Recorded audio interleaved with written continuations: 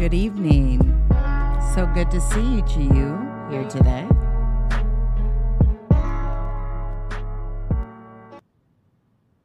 Just want to say good evening to everybody. Shout out to everybody who decided to come through. Man, let me tell you, I really need to hire a producer who can help me when I'm, working on these types of stories, because listen, there's a lot that goes into this, okay? It's not even just the fact of the story itself. It's the promoting and getting the word out that the story is taking place. And, so yeah, sorry I'm a few minutes late,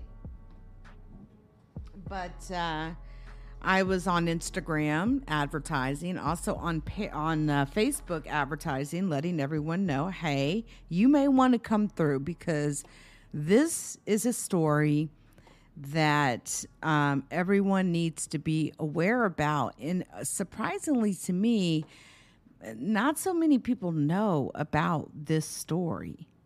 Okay. Now, this story of Brandon McClelland is a story that I have been following since it happened. Okay. Brandon McClelland and myself, we happen to be from the same area. Okay. Now, I want to say first, before I even get started, that tonight you are going to hear some exclusive audio of basically the Paris, Texas police chief admitting that he knows who the murderer is that killed Brandon McClelland. And we will get into the details of what happened. But yes, I do have this secret exclusive audio, and I'm going to play it for you. I'm going to expose it because I want it to be exposed. And this isn't really the first time, honestly, that I've played this before, but it's been a few years, and I think that it's long fucking overdue, okay? Ever. So, I want to go ahead and get started, and let's get started on what happened here. Okay. This is a story that I hope will, people will take some roots into this. Yes, it is an older story, but the murderers are still walking free. Now, we're talking about a Jasper style dragging. Hey, Janet. Hey, Gloria. All right, I'm going to hold off on announcements for right now. We're going to get right on into the story, with Brandon McClelland. Now, James Byrd, as many of you are aware, was dragged to death, okay? The murderers who did this to him, okay, there's been executions happening, basically, right? But not in Brandon's case, okay? Now, let's talk about what happened, all right? Before we get into the details, and I've got some photos to show you, including photos of the crime scene, and I also have this exclusive audio, which is going to probably touch your heart, okay? Now, Brandon McClelland, also known as Big Boy. He was born in 1984, passed away on September 16th, 2008, a black man who was dragged to death, like James Byrd was in Jasper, Texas. His death sparked racial controversy in the city of Paris, Texas, where Paris, Texas has been known for its racial climate. I went to school for a period of time in Paris, Texas, very familiar with that area. I grew up in a little town, east of Paris, but still, that whole area down there, extremely racist. And if you're a young black man, I would advise you not to live there. I have a classmate right now who's doing a 99-year prison sentence, first offender. He was only 17 years old, and the judge gave him a 99-year sentence for hitting a man with a vacuum cleaner. Okay, I've watched a lot of men get lost in the system, fucking with Lamar County and Red River County. Okay, now listen. On September 16th, 2008, Brandon was killed when he was hit and run over by a vehicle, then dragged beneath it. And yes, blood, human tissue, all of that was found not only underneath the truck, but it was found even where the engine area is, okay? Again, this happened in 2008. We're talking 14 years ago. Now, Brandon had been with two white men, Paris, Texas residents, who they don't like me too much. They cuss me out any chance they get, but that's okay. Shannon Finley and Charles Ryan Crossley, both of whom have had long criminal histories. Matter of fact, one of them has been to prison for murder before he killed Brandon. Okay. Now, these men have long criminal histories, with Shannon Finley being accused by the victim's family of having ties to white supremacist groups. And I'll go out on a venture and say, yeah, that is absolutely true. Not only did the KKK show up to this court hearing for these two white men in Paris, Texas, there was plenty of white supremacist groups that showed up, that were standing outside the courthouse, causing nothing but issue, protesting for these two white men. Now, Brandon McClelland had apparently known Shannon Finley and Charles Crossley since they were all children. And the two white men in McClelland were considered to be friends and had been working together earlier that evening hanging sheetrock, right? You know, you're not good enough to be their friends, but when they need your help, right? Hey, Emmanuel, good to have you here. This will be a story that I know you'll have interest in. Now, the investigation that was done by Paris, Texas police was absolutely inept. It was horrible. It was, beyond horrible. Okay. By the time they even impounded the truck that was used to drag this man to death, just like in the situation with James Byrd, right? There were signs that it had already been washed. But despite this, police found blood and other physical evidence on the undercarriage of the truck, and the blood was identified as belonging to McClelland. DNA, baby. Okay? Now, the police affidavit for Shannon Finley's arrest alleged that Brandon McClelland was walking in front of the truck when Finley ran him down and dragged him at least 40 feet until his body popped out from underneath the chassis. Now, I want you guys to know something. I have been to this area. By the way, shout out to Brother Jesse Muhammad. He was also there. He covered this story. And I've been there. And we're talking about in the middle of nowhere. All right. This was the middle of the night. Literally, the location where this happened is in the middle of nowhere. Okay. So it already calls his story into question. Now, Shannon Finley's estranged wife and another of his friends has said that the defendants told them that after an argument about who was sober enough to drive, Brandon McClelland got out and Shannon Finley bumped him with the truck until knocking him over. He then drove over him and then dragged his body under the truck. The two men were charged with killing McClelland and both subsequently pled not guilty. But listen to this. The prosecutor, DA Gary Young, cited a lack of evidence in dropping murder charges in June 2009, and these two men were released to the streets. No, they didn't even let a jury make that decision, okay? They didn't even let a jury make the decision. The district attorney of Lamar County, DA Gary Young, literally dropped the murder charges. It is unbelievable, okay? Now, I do want to put out a call to the wife of Shannon Finley, or the girlfriend, or whatever she was at that time, the estranged wife.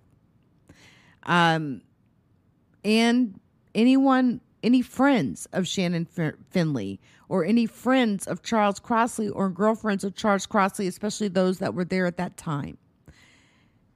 If you're willing to speak to me, I will literally change your voice and everything. I would love it if you could email me at tips@leaku.com. I will disguise your voice, and I will in no way, they would have to kill me, okay, and they still wouldn't get your identity. So I want to let that be known, okay? And so I'm going to put this email address on the screen, tips@leaku.com. If you want to talk about what you were told that night, or what you know of what happened to Brandon McClelland, please reach out to me. And I promise you, I will keep you anonymous. And again, any conversations that we have, I will absolutely modify your voice, and we will ensure that your identity is not disclosed. Now, Brandon's mother, Jacqueline McClelland, beautiful woman.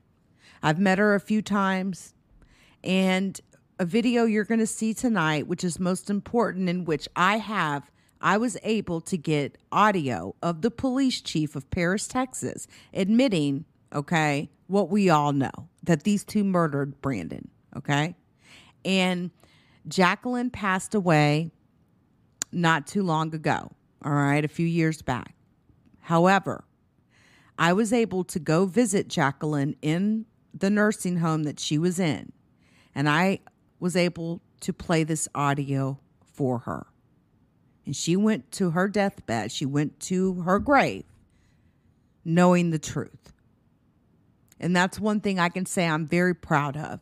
And it's not a proudness of like that. It's just that I'm happy I was able to give this woman the information. This was his mother.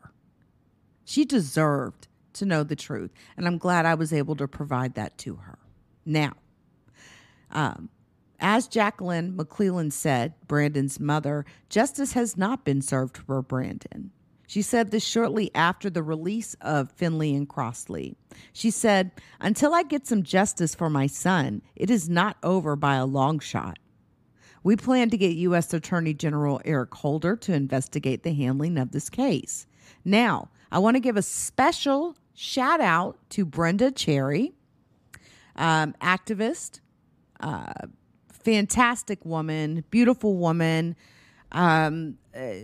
She is a tremendous person, a great friend of mine. I haven't spoken to her in a minute. I need to give her a call and see how she's doing, but I'm sure she'll see this video. But I just want to give a special shout out to Brenda Cherry, because Brenda Cherry, who is the president of the local civil rights organization for Concerned Citizens for Racial Equality, who also helped in the case of Shaquanda Cotton, who was given 7 years in prison for pushing a hall monitor in Paris, Texas. Okay. I just want to give a special shout out to her, and I want to thank her for all of the work that she does. She works tirelessly. I have been to her home. I have seen the massive amounts of information that this woman has on various different cases.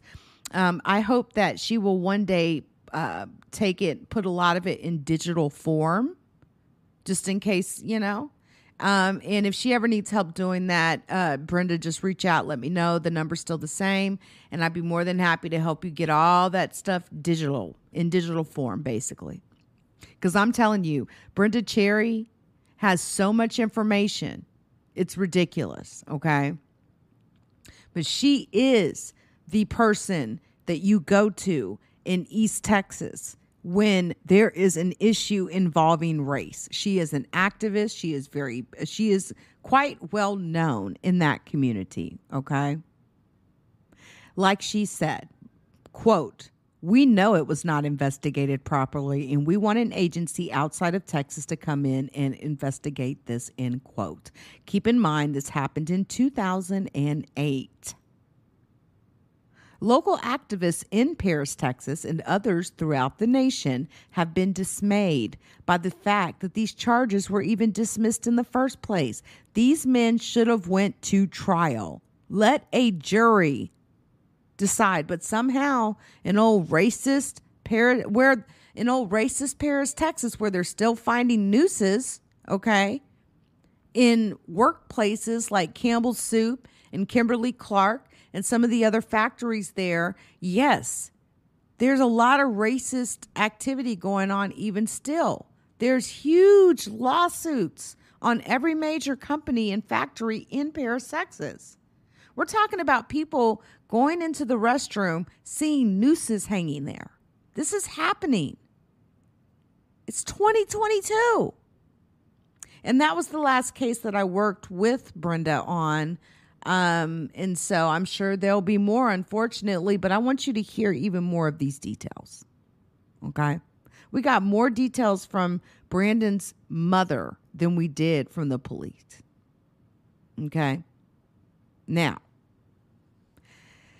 not only was she dismayed by the dismissal of charges, she, would like to see this incident charged as a hate crime. We all would. Now, at the crime scene, this is what Jacqueline told the world. At the crime scene, these boys went back, okay, after running him over, and then poured beer on her son's body. 2 beer cans were lying out there, but the police, they didn't even pick them up. They just left evidence out there. And I actually have photos of this. They left evidence out there, a lot of evidence, actually. Paris, Texas police aren't even considering the fact that this is a racial issue. But that's how it is in Paris. The simmering racial tensions have been inflamed by outside activists, according to some residents. Even a protest at the courthouse in November 2008 featured members of the new Black Panther Party, the Nation of Islam, the Concerned Citizens for Racial Equality on one side, that's Brenda Cherry's group, while white hecklers, including the KKK, the Aryan Nation, and other white supremacists, waved their Bibles, and they gathered on the other side. Now, Brandon McClelland's death has also been covered by journalist Howard Witt of the Chicago Tribune, Newsweek, the New York Times, and numerous other national media agencies. But somehow, this just keeps going. This keeps going. And I don't understand. I don't understand why this is even still happening in 2022.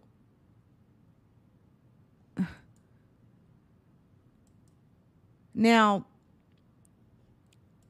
I don't think this is, that video doesn't work. The video's on private. Okay, I'm going to show you a few photos, okay, before we get to the important video that you all need to see. And again,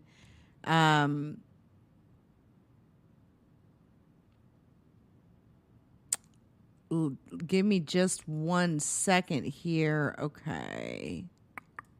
All right. Okay. Now, additional information that I want to make you aware of. Okay. Now, as you all know, James Byrd Jr., who was murdered brutally in Jasper, Texas, after being chained to a truck by 3 white men who then dragged him for over 3 miles. I just don't understand how the authorities in Paris, Texas don't see this the same way. A grand jury in Paris, Texas had returned first-degree murder indictments against Shannon Finley and Charles Crossley. But somehow, the district attorney Gary Young got these charges dismissed. Shannon Finley was also indicted for evidence tampering for attempting to wash Brandon McClelland's blood from the undercarriage of the vehicle and for pouring beer onto Brandon's body after the dragging. Charles Crossley was also indicted for retaliating against a witness in the case. Remember that Brandon's body was found lying in the middle of a very remote farm to market road in Lamar County. And I want to show you some photos that I personally took. Some of these came from other sources. Okay. Again, please email tips@leaku.com if you have any information on this case. Again, your identity will be kept anonymous, and I promise you that, to the death of me. Now, let me show you some photos. This is my website. I first wrote an article on this when it happened. So 14 years ago or so? I'll have to go back and look. There's a link to one of the articles. Okay, I'm going to make this larger. That is Shannon and Charles. Okay. Give me a sec here. And what I'll do is open a new tab. And I'm going to have to change that logo now that I've modified all my graphic arts. I'm going to have to change that. But give me a second here because there's... and here's the crazy thing. Shannon Finley was in prison for another murder, okay? For another freaking murder. Give me a second. Let me open these photos up. Okay. Let me put them in a new tab. And then we'll get to the video, okay? And these are important photos that you want to see. I ask anyone, please, if you want to use the site as a source, feel free. I'm not stingy like that. Just please provide credit back. I would appreciate it. Now, this is the road. This is where it happened, okay? This is the Farm to Market Road. And this is where Brandon was dragged. He was not only hit, but he was dragged. He was hit, ran over, and then dragged underneath the undercarriage of this pickup truck on this road. Okay? You can tell. I mean, there's literally barely any paint around anything. I mean, the police did a piss poor job. It makes me wonder, what friends do these men have? Now, this is at the courthouse, okay, in Paris, Texas, where KKK members came out to protest for their white friends who were being accused of dragging Brandon to death. Okay? Now, this is Mrs. McClelland, okay? She's with, I believe he is with the Nation of Islam. He was a figure, I can't remember his name, please forgive me, but he was there to comfort her, okay?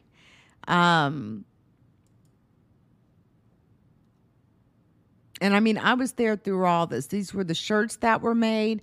And basically, I took this photo. I think I took this photo, but this is at the location, at the road where this incident happened. Okay. And please share this video, guys. You know, this is real content. And I know you guys love, you know, content where y'all are yelling at each other and cursing each other out and screaming at each other and stuff. But this is actual real content.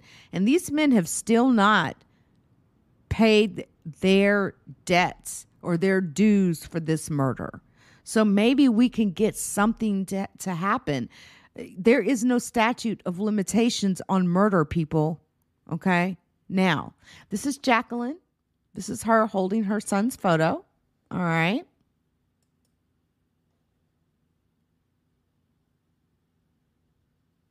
Now, isn't that beautiful? Look at that. This is a photo taken outside the courthouse of a KKK member, a proud KKK member named Rock Banks. Okay? There to protest the fact that these two white men were arrested for the murder of Brandon McClelland.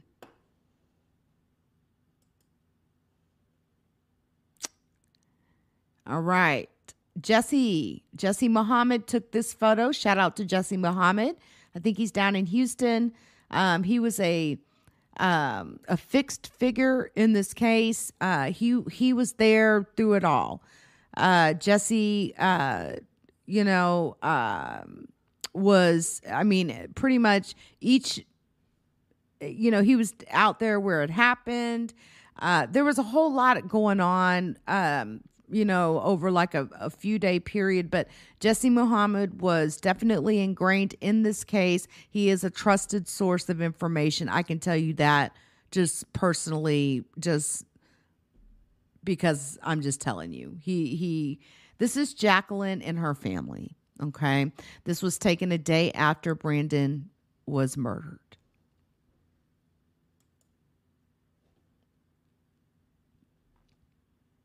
All right. Now, Something else that's very disturbing, and again, shout out to Jesse Muhammad on this, but you see this photo, right? Witnesses were out there picking up pieces of Brandon's body from the road. They didn't even get, not only did they not get all of the evidence, they also left portions of Brandon's body right there where the murder happened. And I never said this out loud when Jacqueline was alive. But now that she has passed, I will say it out loud, but she knew it. It's just not something you want to say, because you don't, it's like you don't want to say that over and over. I just, that was his mother. But they, as you can see, are picking up pieces of Brandon's body. Okay. Paris, Texas. Now, there's Brandon McClelland. Okay.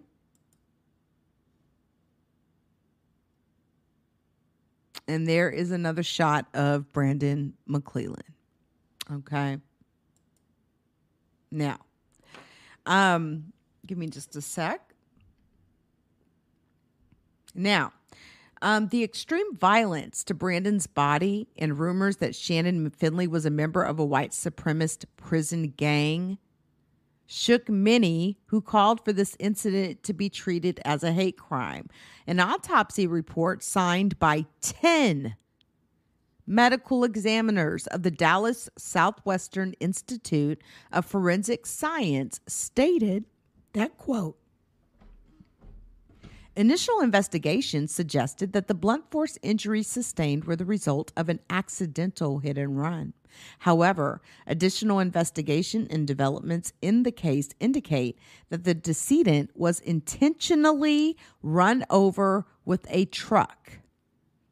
The report further states, quote, therefore, based upon the autopsy findings and the history available to us, it is our opinion that Brandon DeMond McClelland, a 24-year-old black male, died as a result of blunt force injuries.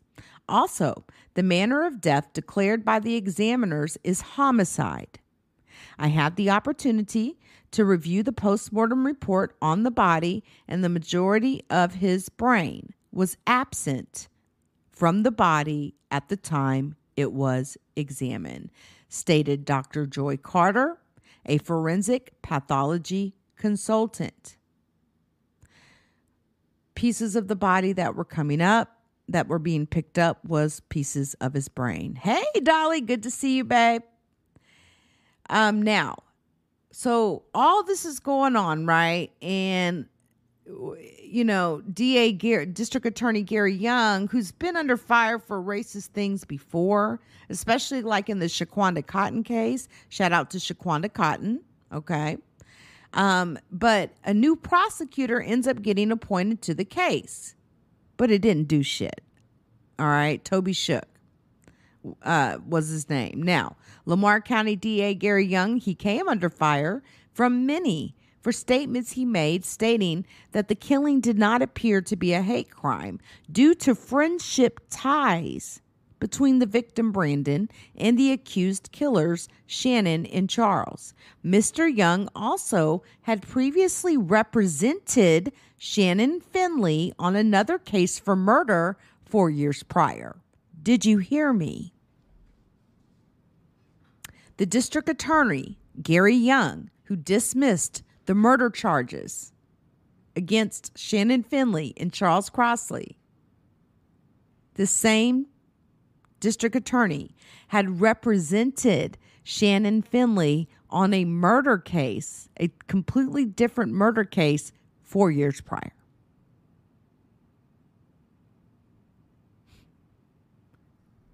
He defended Shannon Finley in a different murder case 4 years prior, then turns around and dismisses the murder charges against Shannon and Charles for the murder of Brandon McClelland. The special prosecutor, Toby Shook, who took over from District Attorney Gary Young, stated at the time that he elected not to present potential hate crime charges and that under Texas law, such charges would not result in any enhancement. However, many wanted hate crime charges brought against these men. In the previous case, listen to this. Shannon Finley was charged in the fatal shooting of a friend. This was the same case in which Brandon McClelland, who was killed, was charged with perjury for providing a false alibi for Shannon Finley's whereabouts. Both of the men served time in prison. So you hear that, right? So basically Shannon, who had been charged in shooting a different person 4 years prior, okay, Brandon McClelland, who he killed, allegedly, was actually charged with perjury and went to prison because he provided a false alibi for Shannon's whereabouts. Yet here we are 4 years later, and Shannon then kills Brandon, allegedly, of course. Now, note that just because these two men may have been friends, it does not mean that a hate crime was not committed. Now, Toby Shook is known for trying the Texas Seven, a group of prisoners who escaped from the John B. Connolly unit near Kennedy, Texas, back in 2000. Okay. They were apprehended a little more than a month later as a direct result of the television show America's Most Wanted. Shout out to John Walsh. Now, let's talk about these drop charges. So, Shannon Finley and Charles Crossley were released from jail on a Thursday afternoon, only months after being charged in Brandon's death. The special prosecutor, Toby Shook, was granted a motion to dismiss the case. The prosecution stated that the case was hampered by a lack of eyewitnesses and physical evidence. Then, some gravel truck driver gives a sworn statement in the case acknowledging that he might have accidentally run over Brandon McClelland's body. Well, his body was in the middle of the road in that area. It is extremely dark. Okay, like I said, it's in the middle of nowhere, right? Doesn't mean that Brandon wasn't dead on that road before that gravel truck driver came. Okay. Now, when they were released, no restrictions were even placed on them. Okay. They were released from jail, and the gravel truck driver did not face any charges either. Toby Shook later said, quote, "After investigation, it has been determined this case should be dismissed in the interest of justice." The decision is about the state of the evidence in the case as it exists today. Well, Mr. Shook, I hope you get this. If someone knows who Toby Shook is, make sure you send them a copy of this video because I got some additional evidence. So how's that going to sit? Huh? I got more evidence, and it proves... And it's basically their Paris, Texas police chief admitting to me, okay, that they know exactly who killed Brandon McClelland. Now, why were they even together that night? Apparently, these three friends, Shannon Finley, Charles Crossley, and Brandon McClelland, drove across the Oklahoma border to buy beer. They argued on the way back home about whether Shannon Finley was too drunk to drive. Shannon Finley has stated that he would not let anyone else drive his truck. After a heated argument, Brandon McClelland got out of the car to walk home and then was fatally struck, ran over, and dragged by that pickup truck. After Brandon's death, Shannon Finley left for town for Kansas. He was arrested there in Kansas and extradited back here to Texas, which has led many to say he went on the run and he was fleeing after the crime was committed. It's obvious, right? Mr. Finley states he went to Kansas to clear his head after Brandon's death and that he feared for his safety. Okay. Now, if you're not familiar with that area, in Red River, Lamar County, you can't buy beer in Lamar County. You got to go. Well,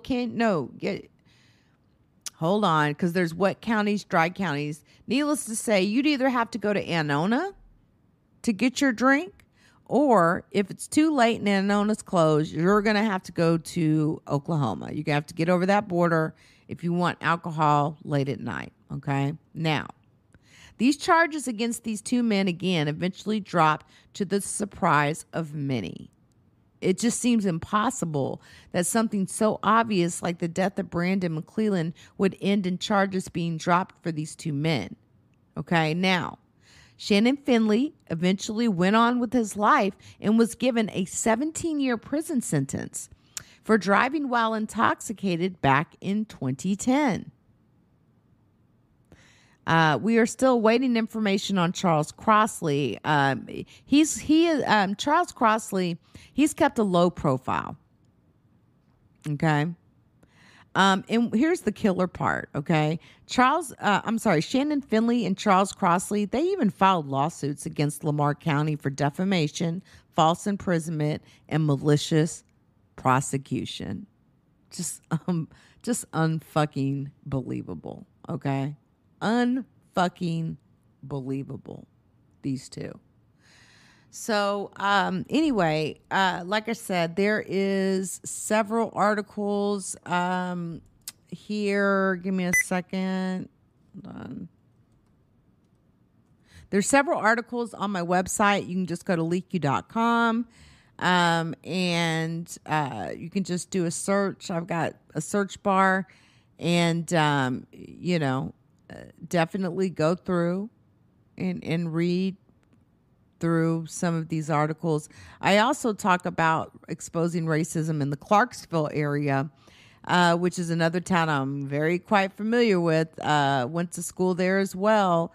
Again, here's another photo of white supremacists standing outside the courthouse in Paris, Texas, when Charles Crossley and Shannon Finley were arrested. So this is a series that I've been writing for years. I don't know if I have the date on this one. Yeah, I wrote this 5 years ago. So now, this is important information before I play this secret audio that's explosive. Okay, the audio I'm about to play is pretty fucking explosive, and it is an exclusive, okay?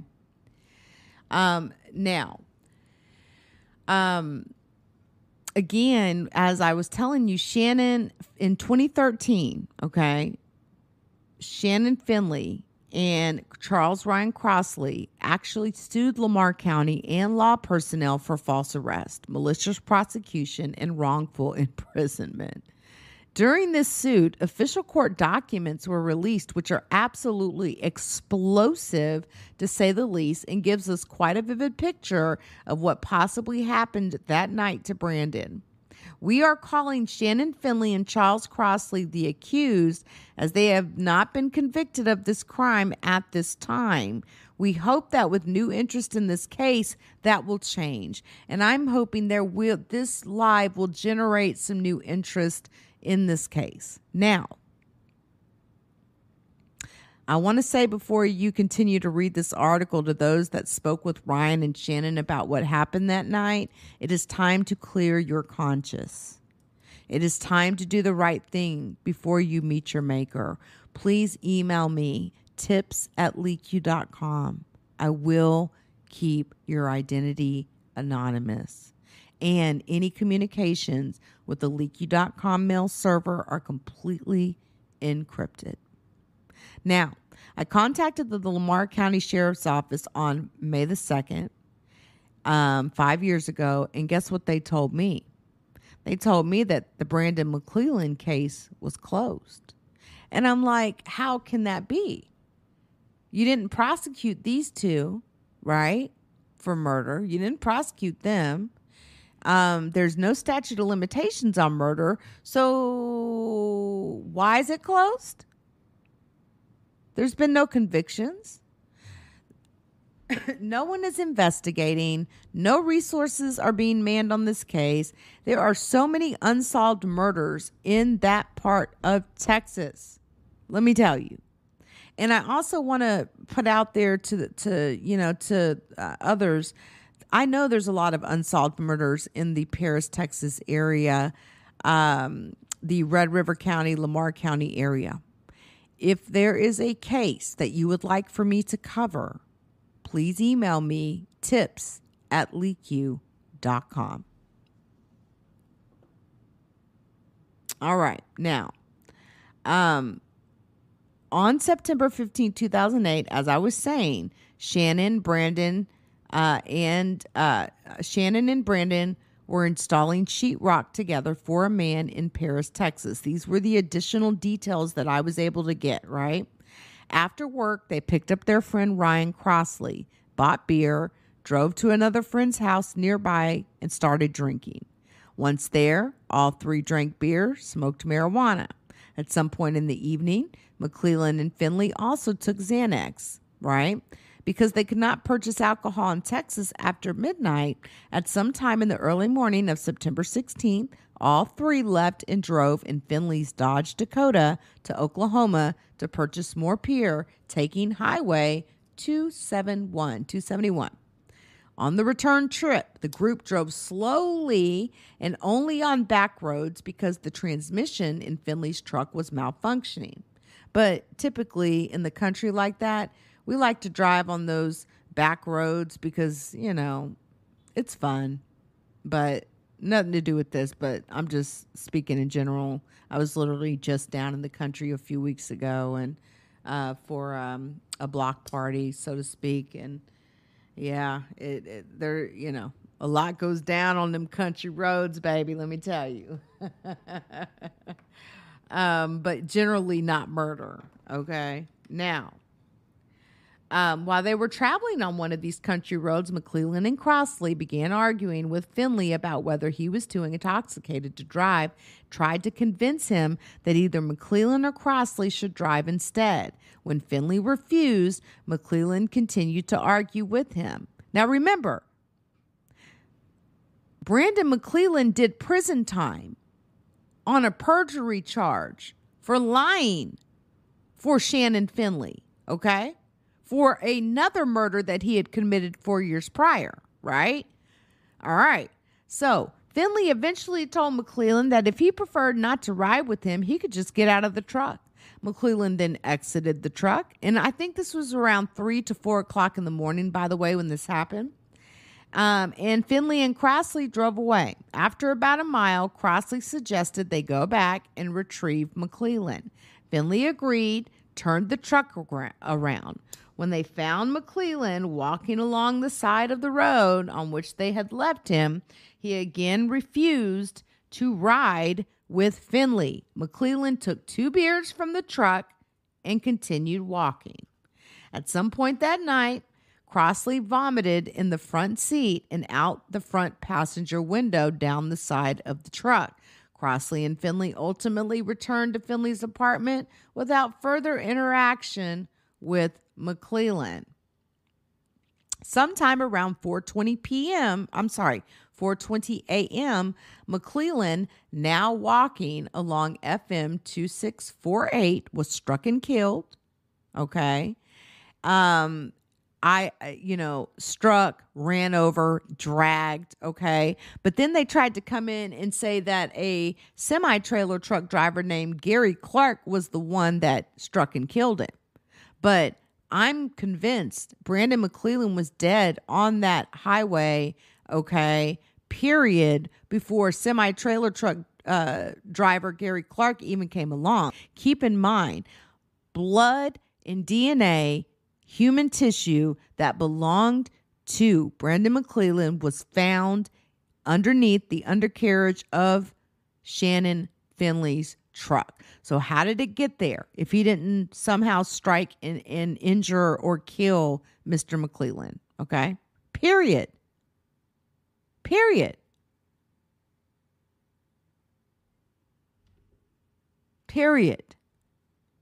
Now, Again, this article was written 5 years ago, but we're almost done, and we're going to get to this exclusive audio here that you all need to hear. All right.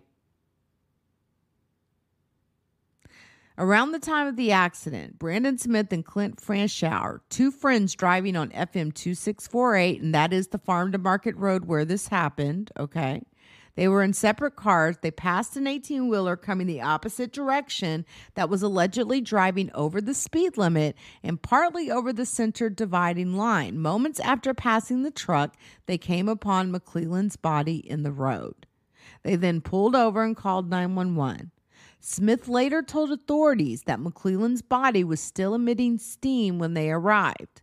Two other witnesses also attested to passing a truck similar to Clark's shortly before passing McClelland's body in the road. By the way, I'm going to drop a link to this article that I wrote titled Exposing Racism in East Texas. Now, DPS Officer Keel, DPS Sergeant James Kane, Lamar County Investigator Joe Tuttle, and Lamar County Sheriff's Deputy Tom Barr were all dispatched to the scene. Tuttle recorded the witnesses' statements. DPS Sergeant Chris Brooks arrived at the accident sometime close to 5 a.m. after the witnesses had left. The officers at the scene noted that McClelland, who weighed 284 pounds at the time of his death, had been severely injured by this impact. He suffered a complete fracture of his pelvis, blunt head trauma so serious that brain matter was found on the highway. And again, as we talked earlier, there was little to no brain matter left, okay? It was sitting on the side of the road. Again, the laceration of his legs, approximately 13 inches above the heel. No debris from any vehicle was found at the accident site. But let me remind you, his blood, human tissue, pieces of his body were found in the undercarriage of Shannon Finley's truck. So if Shannon did not hit Brandon McClelland, how is it that his DNA and blood and human tissue was found there? And where is that truck now? See, now all the evidence is gone, right? Now, later in the morning of September 16th, a DPS officer Keel met with members of Brandon McClelland's family to deliver the news of his death. Jacqueline McClelland, Brandon's mother, informed Keel that McClelland had been with Crossley and Finley the night before and gave him their telephone numbers. Keel called Crossley and Finley and asked them to come to the pair's DPS office. When they arrived, Keel obtained a written statement from Finley, while another officer simultaneously obtained a statement from Crossley. Both statements contained accounts of the argument between Finley and his passengers, and neither suggested that Crossley and Finley saw McClelland at any point after they drove away the second time. After Crossley and Finley left, Keel called Finley again to ask him to bring his truck into the DPS office, which Finley did. At some point before Finley brought in his truck, Finley and Crossley cleaned the vomit out of the area in front of the front passenger seat, but it is unclear whether this occurred before or after they were first contacted by DPS personnel. Keel and Kane examined the truck and noticed no significant damage to the truck's body. Photographs of the truck indicate there was no observable damage to the bumper, hood, or windshield. Keel noted that a part of the truck looked like it had been washed, but not very well. Then they turned around and released the truck right back to him. Right back to him. But here's the thing. Listen to this. The next evening, on September 17th, Crossley and Finley were visited by two acquaintances, Trey Laster and Josh Newkirk. Laster had been arrested earlier in 2008 for injuring Finley in a fight. When they arrived at Finley's apartment, Laster and Newkirk made statements suggesting they were seeking vengeance for McClelland's death and wished to harm Finley and Crossley. Crossley, as well as an elderly neighbor who could hear the argument, each made 911 calls to report that Laster and Newkirk were trying to kill Finley. The next day, on September 18th, Keel interviewed Lisa Denifield, the mother of Finley's estranged wife, Ashley Finley, who stated that her daughter had information about McClelland's death. Keel then interviewed Ashley Finley, who said that she had spoken with Newkirk, who said that he had talked to Crossley, and that Crossley had told him he had been in Finley's truck when Finley ran over Brandon McClelland and killed him. Ashley also stated that she had been told Finley had washed his truck at a car wash in Powderly, Texas, after the incident.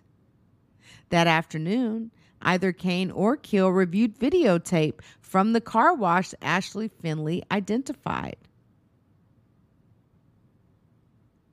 but found no indication in the footage that the car wash had been visited by a Dodge Dakota. So, was it a Dodge Dakota or a Toyota Tundra that possibly dragged Brandon to his death? The same day, Billy Pillars, a Paris police officer on patrol at the time, was flagged down by Laster, who said that he had information about the events of the night of September 15th through 16th. Laster stated that Finley had told him about fighting with McClelland and that Finley had admitted to running McClelland over. Laster claimed that the vehicle in question was actually not a Dodge Dakota at all. It was a Toyota Tundra. Pillars provided an incident report to Brooks, who had been briefed on the investigation that day by Keel. That evening, on September 18th, Ranger Stacy McNeil also began working on the investigation. After he and Brooks were briefed, they went to Crossley's residence and asked him to come into the Paris police station to give another interview.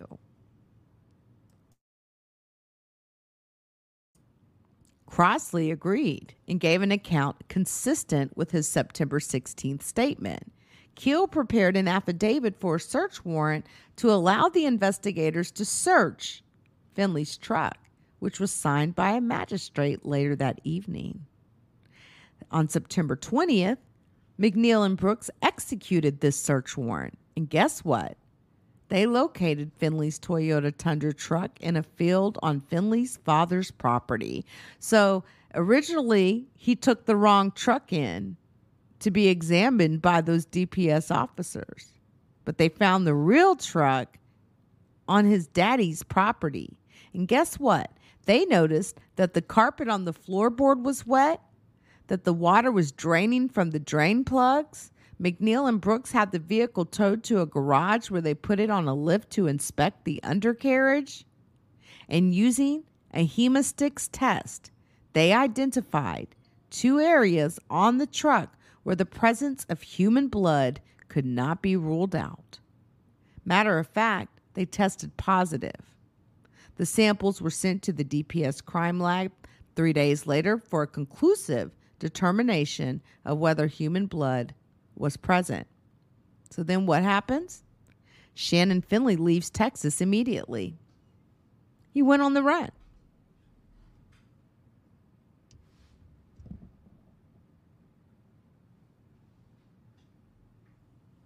He went on the run. While they were still reviewing the truck at Finley's father's residence, McNeil and Brooks interviewed Finley's father, who stated that he had moved Finley's truck to the field because Finley had been receiving threats related to McClelland's death, and Finley's father was concerned that if people saw his truck at the residence, they would believe Finley was also there. Finley's father also said that Finley had left Paris to stay with friends in Kansas because he feared for his safety, but that he would willingly return if the authorities needed to talk to him. So let's get this right. You took in a fake truck. You've lied. Hey, Timothy, you took in a fake truck. You lied. Okay. Then you take off and go on the run to Kansas? Ain't that something? Finley's father also provided Finley's contact information to the detectives, and on September 23rd, McNeil called Finley's father regarding Finley's whereabouts. Finley's father told him the name of the family friend in Kansas with whom Finley was staying, and that while he could not remember Finley's telephone number, it had been provided to Tuttle. McNeil called Tuttle and successfully obtained Finley's phone number. Now, on September 22nd, McNeil and Brooks interviewed Laster at the Paris Police Department. Laster said that Newkirk had told him that Crossley and Finley had dragged Brandon McClelland under Finley's truck and killed him, and that Crossley had said he did not remember very much about the events of that night. Laster also stated that he and Newkirk had gone to Finley's apartment on September 17th, where Laster spoke to Finley while Newkirk spoke to Crossley. He said Finley had told him that Finley and Crossley dragged Brandon McClelland under the truck for 30 to 40 feet, and that McClelland's body was messy, but also that they had not meant to kill him. Laster stated that Finley had told him he washed his truck after the incident. During the interview, the topic of Laster's January 2008 arrest for assaulting Finley was discussed. Brooks and McNeil apparently laughed when Laster mentioned having knocked out Finley's teeth.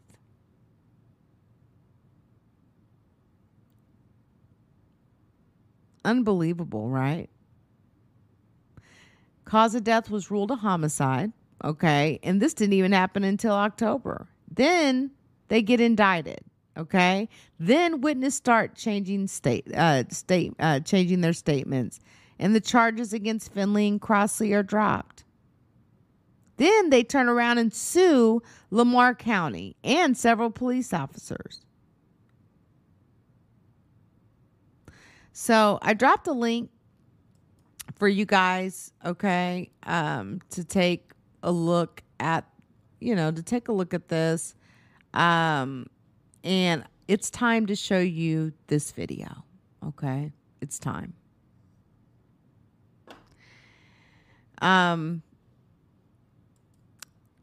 I've never showed this video publicly. And so we are going to let this go as it is. I will not be interrupting unless I need to. I need you to understand that this is me visiting Jacqueline McClelland, Brandon's mother, in a nursing home. She was sick at this time. She was getting sicker. But about a month after this video was filmed, Mrs. McClelland passed away. But she passed away knowing the truth. Let's go. There we go. All right, we've started recording now. Oh, and let me just say, this is Jacqueline, this is me, and then Brenda Cherry is also there with us. Close the door here. Do I need to move? Oh, no, you're fine. You are just fine. I think I'm going to probably pull this chair up.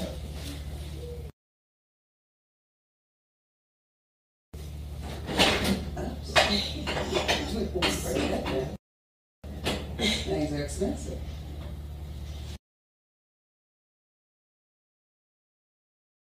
We'll come out.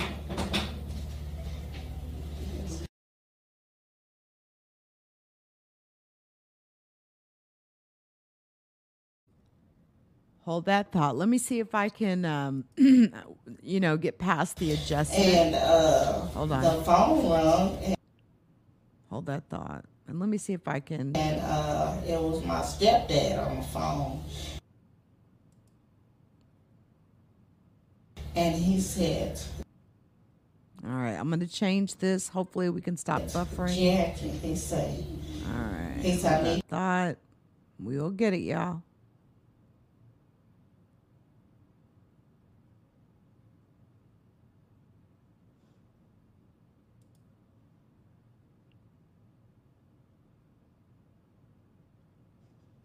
Let me refresh here.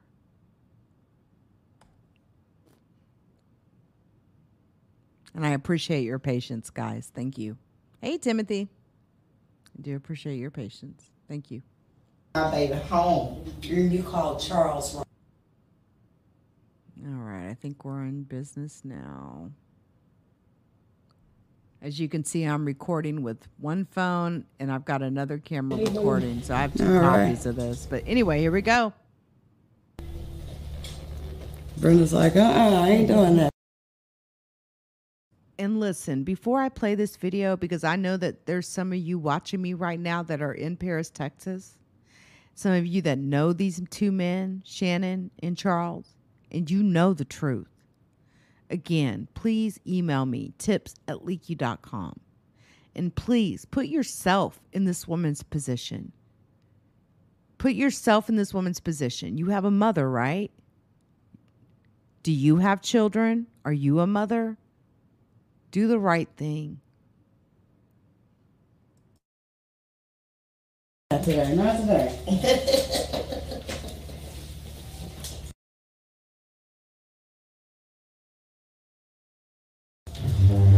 Let's see. Okay.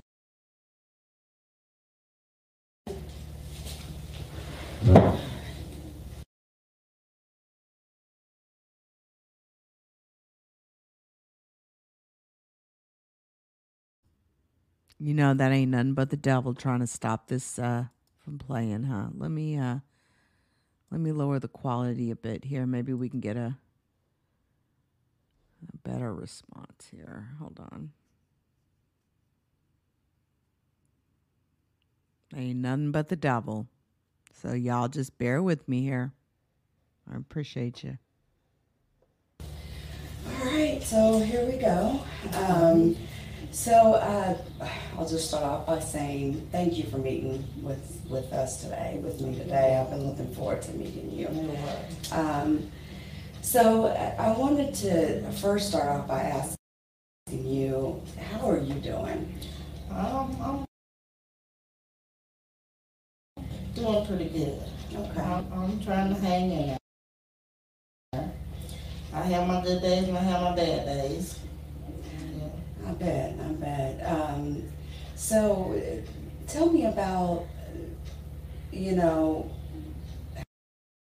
how you felt when everything happened with Brandon.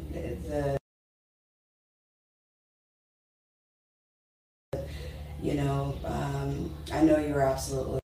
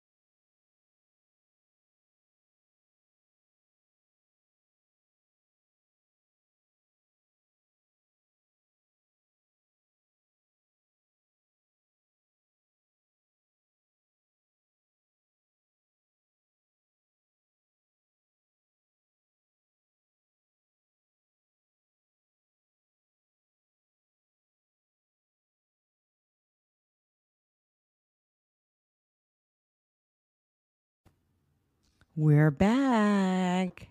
Thanks for holding in there. It looks like we had some sort of a network blip of some kind, so that may have been contributing to that. So thanks to everyone who stood by. All right, guys, let's do this. Brenda's like, I ain't doing that today. Not today. Let's see. Okay. All right, so here we go. I'll just start off by saying thank you for meeting with us today, with me today. I've been looking forward to meeting you. I wanted to first start off by asking you, how are you doing? I'm doing pretty good. Okay. I'm trying to hang in there. I have my good days and I have my bad days. Yeah. I bet. Tell me about, how you felt when everything happened with Brandon. I know you were absolutely devastated when that happened, but can you kind of tell the story of how you found out? Because I understood they had come and told you at your house. When it was, which I was not at my house. I was at my boyfriend's house at the time, and the phone rang, and it was my stepdad on the phone, and he said, Jackie, he said, I need you to come on home. And I said, what's wrong? I could tell in his voice that something wasn't right. Mm-hmm. So he said, please, just come on home. I said, what is it? He said, Mr. Leon Williams just called me and said that they found Brandon dead. And when he said that, all I could do was just drop the phone. Mm-hmm. I stood up and I was trying to find keys to the car, and I was shaking and going on, and I said, oh my God. I said, oh no. And so my stepson, Dustin, he came in, he said, come on, he said, I'll drive you. And I said, okay.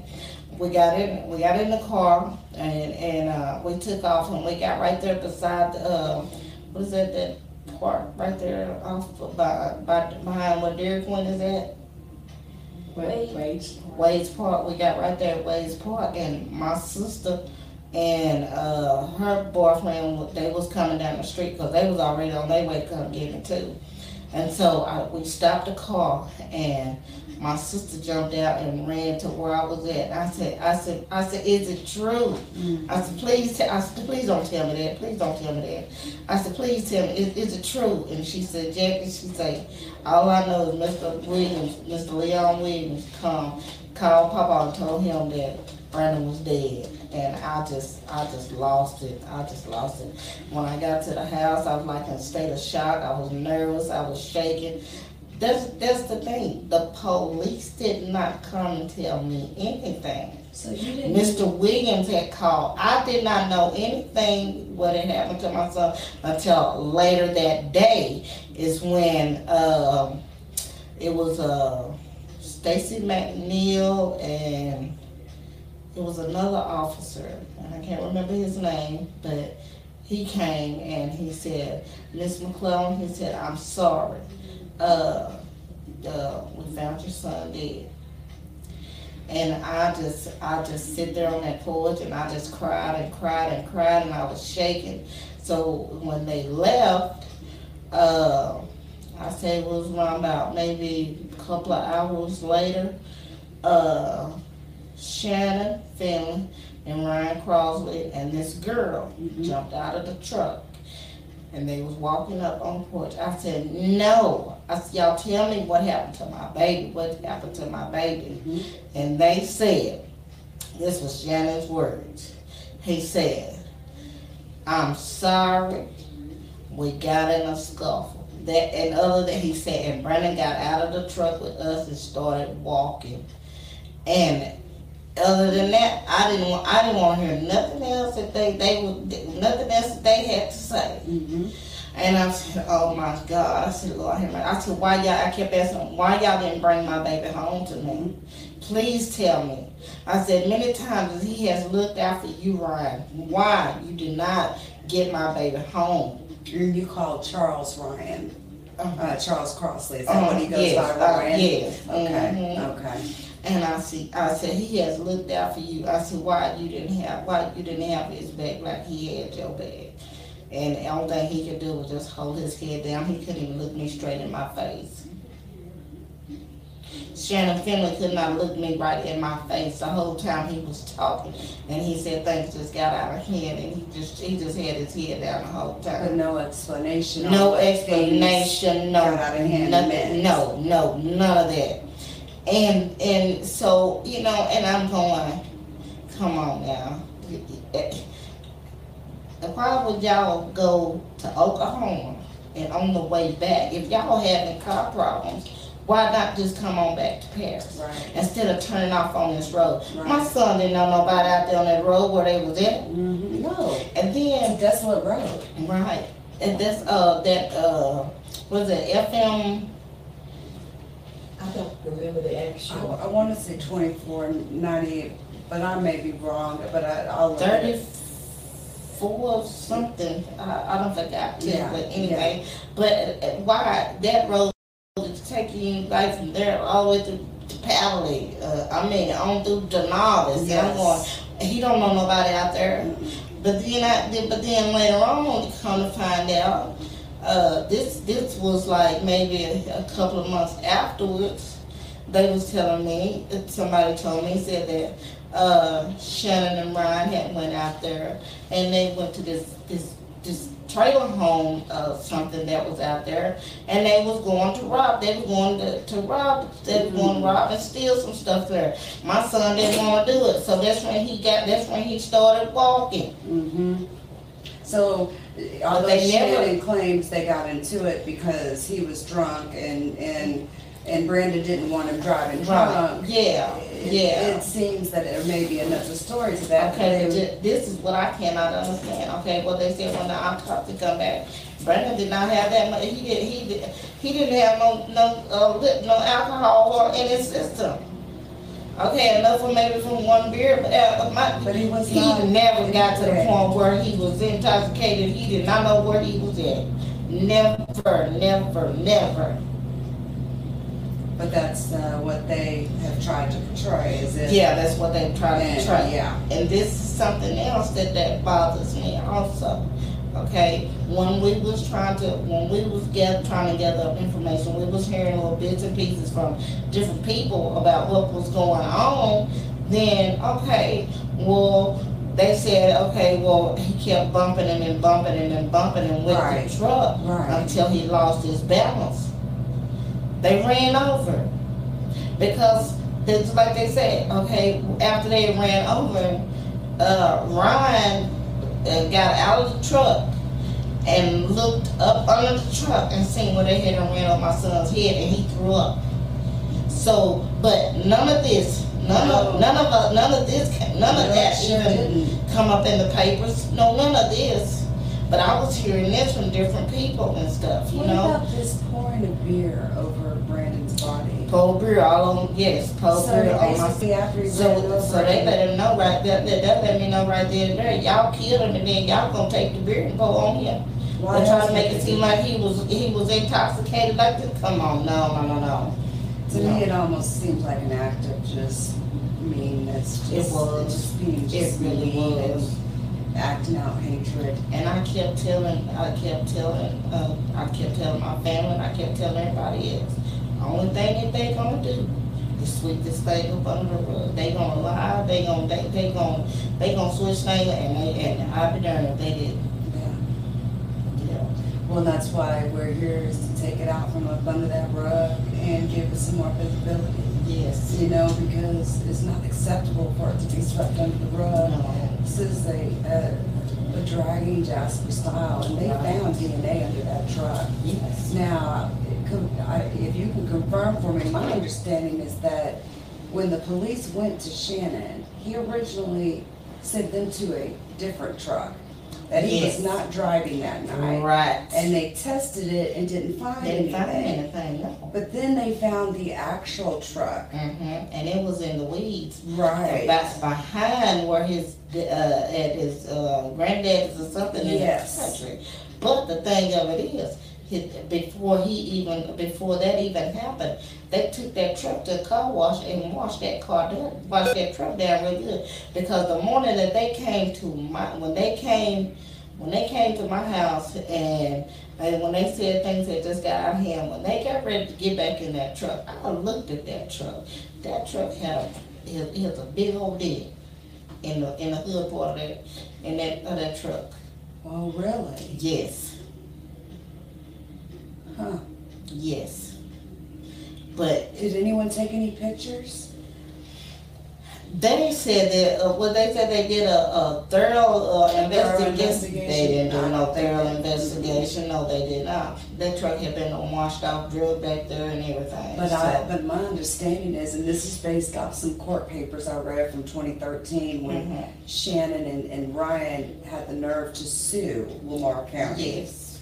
A lot of truth came out, because a lot of people were deposed for that lawsuit, and my understanding from reading that is even the court said there was DNA evidence from Brandon found still under that truck even after they washed it under the undercarriage of it and then around the motor area. So there is DNA. And they never told me none of this. They did right to this day. They did not tell me the whole true story. Yes. They lied to me from the start. And when they had Toby Shook, now this is another thing that bothers me. Okay, now Toby Shook was supposed to have been working in my behalf too, right. But he ended up working with them too. How can, if you represent me, how can you represent them too? Which was the reason why that was because he was looking at it. Okay, which one am I gonna get the biggest payoff from? So he got the biggest payoff when he sided to side with those boys, because everything was just nothing but a money deal. That's what it is. And to me, it's like this. Okay. He just another black person gone. That's the way it seemed like to me. That's the way they was trying to put it. Because all the black boys that has been killed here in Paris, Texas, that has been killed, they have not had a proper investigation. And I agree with you on that. And we're going to expose that in a big way. It needs to be. Because, they don't always send people to get autopsies when they should. Right. And I can think of like 5 cases of that. Now they gonna tell me they sent my son's body all the way to Dallas. That's what for an autopsy. But yes. then when his body came back, they sent him to what was that, Gene Roden Funeral Home? I forget, but I think so. It was one of the funeral home. I think it was the one that was over by Dairy Queen. Okay. That's where they sent my son's body to. Before Max even got him. So now that's strange. Very that's not right. Strange. And okay, well, why? And that's what I mean. Now I can tell you that 10 medical examiners in Dallas, 10 doctors, signed an affidavit stating that this was clear-cut homicide. Okay. 10.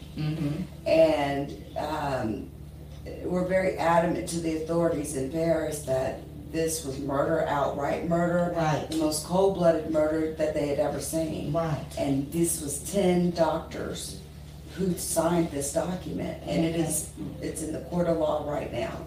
So that is another piece of evidence that could have been used against these 2 men if any prosecutor would have taken this to trial. Right. And I know Gary Young, and I'm going to go back to Gary Young here. So Gary Young apparently defended Shannon Finley previously on a previous murder charge. Yeah, on a murder charge, yeah. Where he shot a man 3 times. He said it was he accidentally shot Mark Sneed in the head 3 times. Accident. Said he was shooting at a drug dealer. Now, come on. They never found a drug dealer. They never even, none of the drug dealers even got charged for even being around to even saying that it was a drug deal gone bad. None of this. He killed Mark Sneed because Mark Sneed knew something on him and he did not want to tell. He did something to my son, thinking that because of that night, He did something to my son to keep my son from telling Tell the him truth. something. Now, some of them say that he was in with The white supremacist yes, from yes. prison. I've heard that as well. Yes. And I know there's during that time Obama was getting elected. That caused a lot of uproar, and we've seen a lot of uptick in racist cases. And then the Turner Industry things were going on, and Shaquanda Cotton. And honestly, when you look at both cases, Mark Sneed and Brandon, the MO is the same. Right. They're friends. They were friends. They were. Thought he was their friend, but thought. And Shannon seems to have an anger problem. Yes, a drinking problem. A drinking problem, a drug problem. Right. And it seems to me that he killed his supposed friend the same way he did Mark Sneed. Now, do I think racism had anything to do with him actually committing the murder? Maybe not. Maybe not. I don't think so, but I think racism had a lot to do with what happened after. Right. Why he didn't go on trial. Right. Why so many things that should have happened did not happen. That's right. Was because of race. Right. So race did play a part in that way. And I feel it did. I agree 100%. And I am going to play a call for you that I had with Springer, because I want you to hear it. Okay. What he said to me, and I just want to get your thoughts on it. Okay. So I'm gonna pause this here, because I've been recording you on this camera as well. Okay. And I'd like to play this for you and get your thoughts. It's about an 8-minute conversation, and it's off the record. Okay. So let me get this for you. And he pretty much says what he believes and what the sheriff or the chief of police believes happens as well. So I thought that was quite interesting that, when I asked, well, are you going to put an investigator on this, anything? And he said the sheriff, frankly, didn't want any of the trouble of it. So what I really want to know, I know that we're going to try to get it back out there. What do I need to do? Because Lamar County Police Department has done me dirty. They have. They have done me dirty. And I think that we can't depend on them to do anything. We've got to force their hand. And that is my hope with this documentary. To be completely honest, that's really, when I started this, I was only going to do Brenda's case.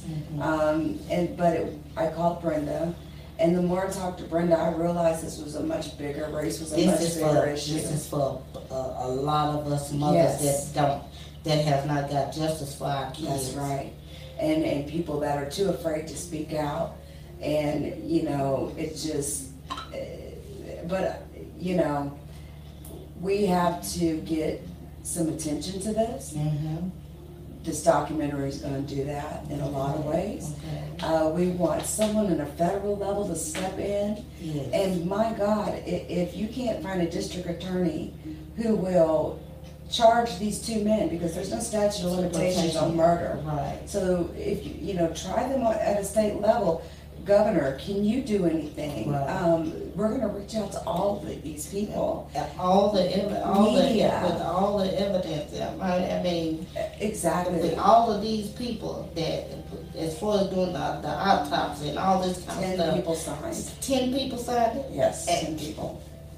I read it myself. And I read the entire court document. You know this is a messed up deal. Yeah, absolutely. All the way. Absolutely. It's just unfortunate, to say the least. See, where's this so I want to play this here for you. Okay. This is it, I think.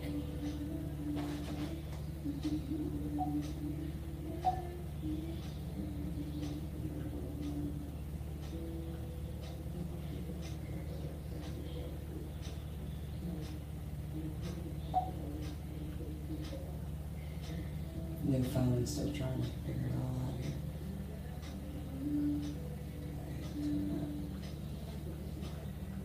Operator, but I am the operator of the, so subway investigation I'm working on. Let's see here. That was April 20th. I talked to him too long ago. Just a couple days ago, actually. I will find it. I think this is it. Yeah. Lamar County Sheriff's Office, can I help you? Yes, hi, this is Nicole. I missed a call,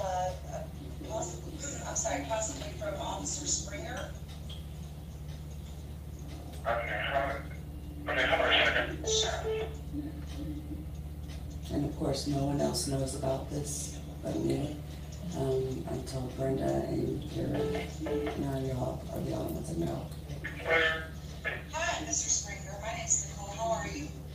I need I'm good, sir. I don't know if you've heard, but you probably have, that I'm going to be doing a documentary next week in Paris about a couple of different things, and one of them is the McClelland case.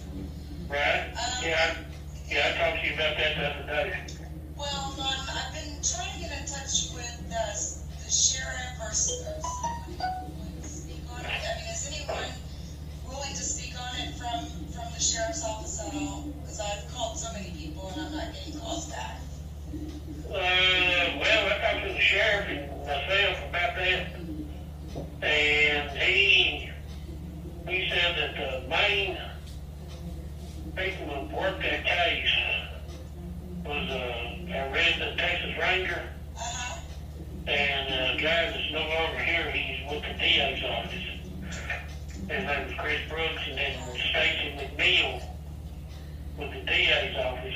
Stacy McNeil he's our resident Texas Ranger. Gotcha. And they were the main ones that worked on it. Scott, he was not the sheriff at the time. He was the chief deputy at the sheriff's office, but he was not the sheriff back when that happened. Understood. And I worked on the Paris Police Department, so I wasn't here. Understood. We all knew about it, but I said it was not my case. I would be uncomfortable speaking about it. No, understood. I really wasn't looking for you guys to speak to details of what happened that night. It was more so about is there any kind of investigating going on now since it's considered not solved, or is None it that I know of. solved? Not if it's taken been this long. They,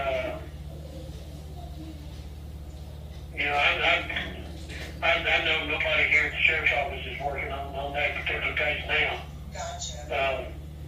Is there so if the community wanted another look at this case, how would they do that, or ask the sheriff's office to do it? I mean, is it possible to request another review of the case at all? Yeah, but here, I'm sure it is. Here again, that's something that you need to talk to the sheriff himself about. Who won't call me? I don't know that he wants to get the sheriff's office involved in that situation. That's the key. You just heard it right there. That here again, that's just something that you need to discuss with him. Yeah, if you'd just call me back, I would, for sure. But yeah, I'm not interested in go over details of things that happened that night, because it's all in the documents online and all of that stuff. Right. It was just more geared towards, since it's not really officially solved, is there any plans to reinvestigate the case, or allocate one detective, or, any of that kind of thing? From what I understand, and here again, I may be wrong, but I was indirectly involved in it, and that the perpetrator on that particular case was a guy named Shannon Finley. Right, yes, Shannon Finley. And then the victim was McClelland. Correct. And they were friends. Right, I understand. And it's been, of course this is off the record, but a couple of years before that, I arrested Shannon on the murder case. Right, yeah. And Heard he went to prison and got out. well, their DA at the time messed it up and ended up letting me plead to voluntary manslaughter, came 4 years. But it was an outright murder. Yeah, I heard But anyway, and I also ended up arresting Brandon McClelland. Right, for lying Or- crime. Right, to provide him with an alibi. Right. I'm trying to. But, so I was acquainted with, here again, I was acquainted with both of them. And so I assisted in some of the investigation, but it's minor parts when Brandon got ran over. Yeah. And I know that there's some facts and details that, I don't know if they were brought to light. I know that there was I believe, a lawsuit that was filed Yeah, I read up on that. later on. Yeah, there's some good details. I don't know if you've read it, but you do a Google search on like Paris, Texas, Shannon Finley, you'll find it. Right. And it is very eye-opening. Well, like I said, there's a lot of things that I think that I've heard their prosecutor then, who is the prosecutor we have now, or the DA, Gary Young, Yes. had to recluse himself because he had represented Shannon Finley. Actually, he was Shannon Finley's defense attorney for the murder. Yeah. So he couldn't get involved, so he turned it over to the Attorney General's office for prosecution. Yeah. Or, I know, I remember that. he may have turned it over to another prosecutor from another county. I know somebody else that ended up prosecuting it, and they Students had are a dirty ended up surface as work.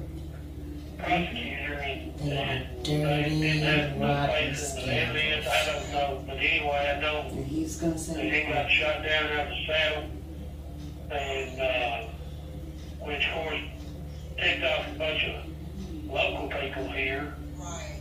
and then of course they started playing the race card. But that was all. Tell you, I don't necessarily think that race played a factor in Oh, I know it did. It was just a matter of anger of and I think some. drinking and drugs and, you know. I think it was a matter of and I'm speaking here again off the record, Absolutely. and my opinion is he did Brandon the same way he did Mark Sneed. Shannon did. Mark Sneed was the guy that he shot and killed in one of our local parks because he was one of the murder cases. And They were friends and been riding around drinking all night. Yep. And they got drunk, and that was Shannon's thing. When he got drunk, he got crazy. see, And he little thing takes him off, and there happened to be a gun in the vehicle, and he picked it up and shot Mark Sneed in the head 3 times. And tell me that's accident. Exactly. Well, our that's prosecutor not at the time funny. decided That's that somebody's he child. didn't intentionally do that, but that he was And then doing something different than you happened. And so he That's didn't all. tell the family the whole deal. Anyway, so then you rock along, and now this thing happened with Brandon. I mean, it was done with a vehicle, But but it's still the same MO. I mean, as far as, you know, they're out riding around drinking, and he gets ticked off at in court. Brandon, and takes him down the truck, We all believe that. and he runs over. Yeah. And I'm a firm believer that happened. But that's here again, that's off the record, that's my own opinion. I would But- never, don't worry about it, it's completely off. What I would suggest you do, like I said, share it, and I'm not gonna be here next week on vacation. Have a good time. I hope you have a good time. But we never did that.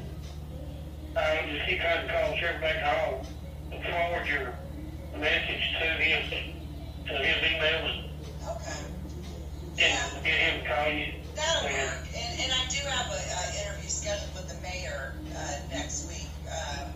gonna, speak to me at least. And, like I explained, I feel the same way you do, sir, about what happened that night. And I just think that just because of the Turner Industries situation and all the other racial All things that other that are going on, stuff is just plain and right a big issue on it. yeah, exactly. But here again, like I said, when it comes down to the facts, I just think that the mom kept thinking he ran over Brandon and left him out there all chewed up on the driveway. See that? So, Yeah, and now I guess he'll think about that for the next 17 years in prison on a DWI. yeah, well, he will not. You be He home won't for pay that. twice now because he has no remorse. Oh, really? He has no remorse on shooting the March seed, and he sure doesn't. To him, this is like stepping on a bug. Well, so he's one of those kind of people. Like, Oh yeah, Shannon is. He's a duck of a different color. wow. And it, like you said, the MOs are exactly the same. Yeah, It's I just a mean, different they just way. repeat it. Yeah, that's it. And it's really good he's off the streets because I wouldn't be surprised if he repeated Yeah, it. here's, this is interesting. I don't doubt that once he gets out of this DWI, it would not surprise me that it happens again. Yeah. And that's how it happened now. Well, But anyway, thank you so I will forward your email to the sheriff and then maybe he Just can let call him you know that back. I'm really not trying to get details or nothing like that. Right. Basically what I talked to you about is all I was trying to talk to him about. That's all. So, Okay. but thank you, sir. You have a good one. Yeah, put it Take in care. the All room. right. Right. Bye-bye. Bye-bye. He ain't do shit. So Sorry, I had non-spot while I was talking.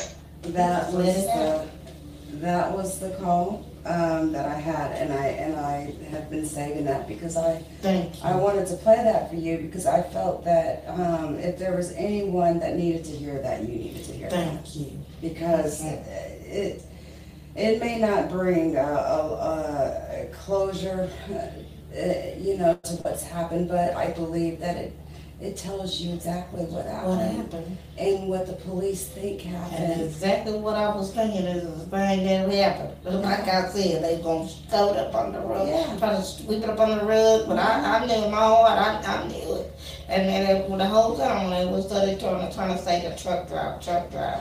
And see, the thing about that is in that 2013 lawsuit that I was referring to, when Shannon and Ryan Crossley sued Lamar County for wrongful defamation, wrongful imprisonment, and malicious prosecution. But they got ordered though, didn't they? No, they lost. Oh, okay. And denial of their civil rights or something of that effect. A lot of people had to be deposed for this lawsuit, including Shannon Finley's wife at the time, who admitted that Shannon had told her that he killed Brandon. There was about 4 other friends that Shannon and Ryan had admitted to this happening. Right.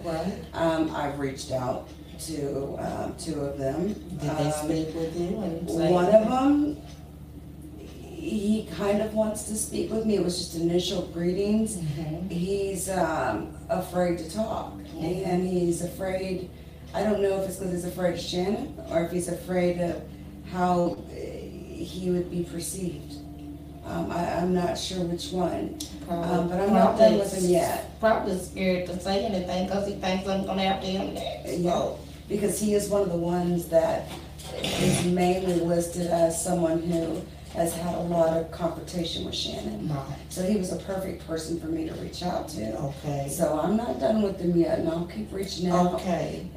Because, there comes a time we gotta let stuff off our conscience. That's true. We gotta let this stuff go. Right. What are you holding on to it for? Right. What does he benefit you? He's in prison. Right. So I really hope he will talk to me, and so I'm just giving him a little time. It's been about maybe 5 or 6 days since we last talked on Facebook. Right. And I'll reach out to him again soon and Okay. just, you just have to approach it in different ways. And I'm going to have to approach him in a soft way. Okay. But, I had been calling them all week, and you know, it had been talking to Brenda every day. Right. You know, and calling them, and she would help me, you know, guide me on who to call. And when I finally got him to talk to me, when he set off the record, I knew he was about to tell me something. Right. And then when he said it again, I knew, you know, he was going to say something even more. But when he said the facts came out, there was a 2013 lawsuit. I knew exactly the lawsuit and the facts he was speaking of. Right. And it just confirmed everything. Yeah, exactly. You know, just how crooked they really are. And it's lazy to me, and I don't even see why they would be elected or in those positions if you've got evidence, DNA, medical exam, autopsy reports, all this evidence, and you can't try a man that's been convicted of multiple felonies and murder before. You can't try when he should have never been let out from when he killed Mark Sneed. He should have never been freed. And you know, I thought about Mark Sneed and his family. I don't know who they are. They need black, justice. White, or? They white. Okay. They needed justice too. I mean, either way you look at it, they're still not white. Okay, you done took out one white and one black. Yeah. Okay. Yeah. So something has to be done about this. I mean, they should never be able to walk around free no more. And the unfortunate thing is Shannon's still young. Yes. And you know, 17 years. You know, he could get out on parole. He'll be out on parole. I mean, so the goal is to put some pressure. It's time to apply some serious pressure. Yes. You know, I know the White House, I know Obama did. He said if you could get so many signatures at the White House, he would make that action or request happen. So we're going to look into that. I know Brenda knows a lot about petitions. Get some people to sign a petition, but then like I said, there's a bunch of people. But unfortunately, we have Trump now. Yeah. So that may have changed. You know, one thing though which is actually a relief to hear Springer say that it happened the way we always said it. Yeah. But on the other hand, it really makes me mad because Jeff Springer is one of the ones that's always getting somebody prosecuted for drugs. A little bit with no evidence. So look at Keon Mitchell. Right. He got life plus 5. Yeah. And you know whose testimony helped get that? Jeff Springer. So, and there was no evidence whatsoever other than somebody saying something. Right. But you have all of this evidence with Brandon and yes. Were we too loud? Huh? Were we too loud? No, I can take it. We almost done. I'll take it in a few minutes. Okay, that's all. Okay. Yeah, but they have way more evidence regarding Brandon than they had with Keon. Right. And so for Jeff Springer to say, I know he did it, but he never said it publicly. No. Never. Because the sheriff doesn't want the NAACP back down or the KKK.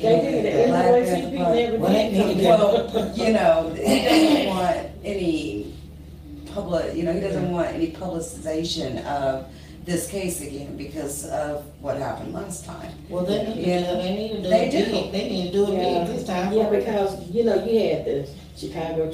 We had everybody down here. Newsweek, all CNN, all of them were down here. Yeah, but they need to put the pressure on, not only just for my child, but for Mark Sneed and everyone else. But for them, especially them 4 boys that got killed in that house. That I agree. Mark Sneed's family, they never publicly said complained. nothing. Yeah, they didn't say anything. I've often wondered if I should reach out to them, but I don't know how they feel about things, and you don't know if they would be willing to talk, but you never know unless you ask. That's right. So I'm gonna, send it, if they have Facebook, I'm gonna reach out, but I don't know the mother or father's name or any family. That I don't know neither. There can't be too many Sneeds in Lamar County, right. so somebody will know somebody. Yeah. Well, it's easy to find out the parent's name. All you gotta do is look up.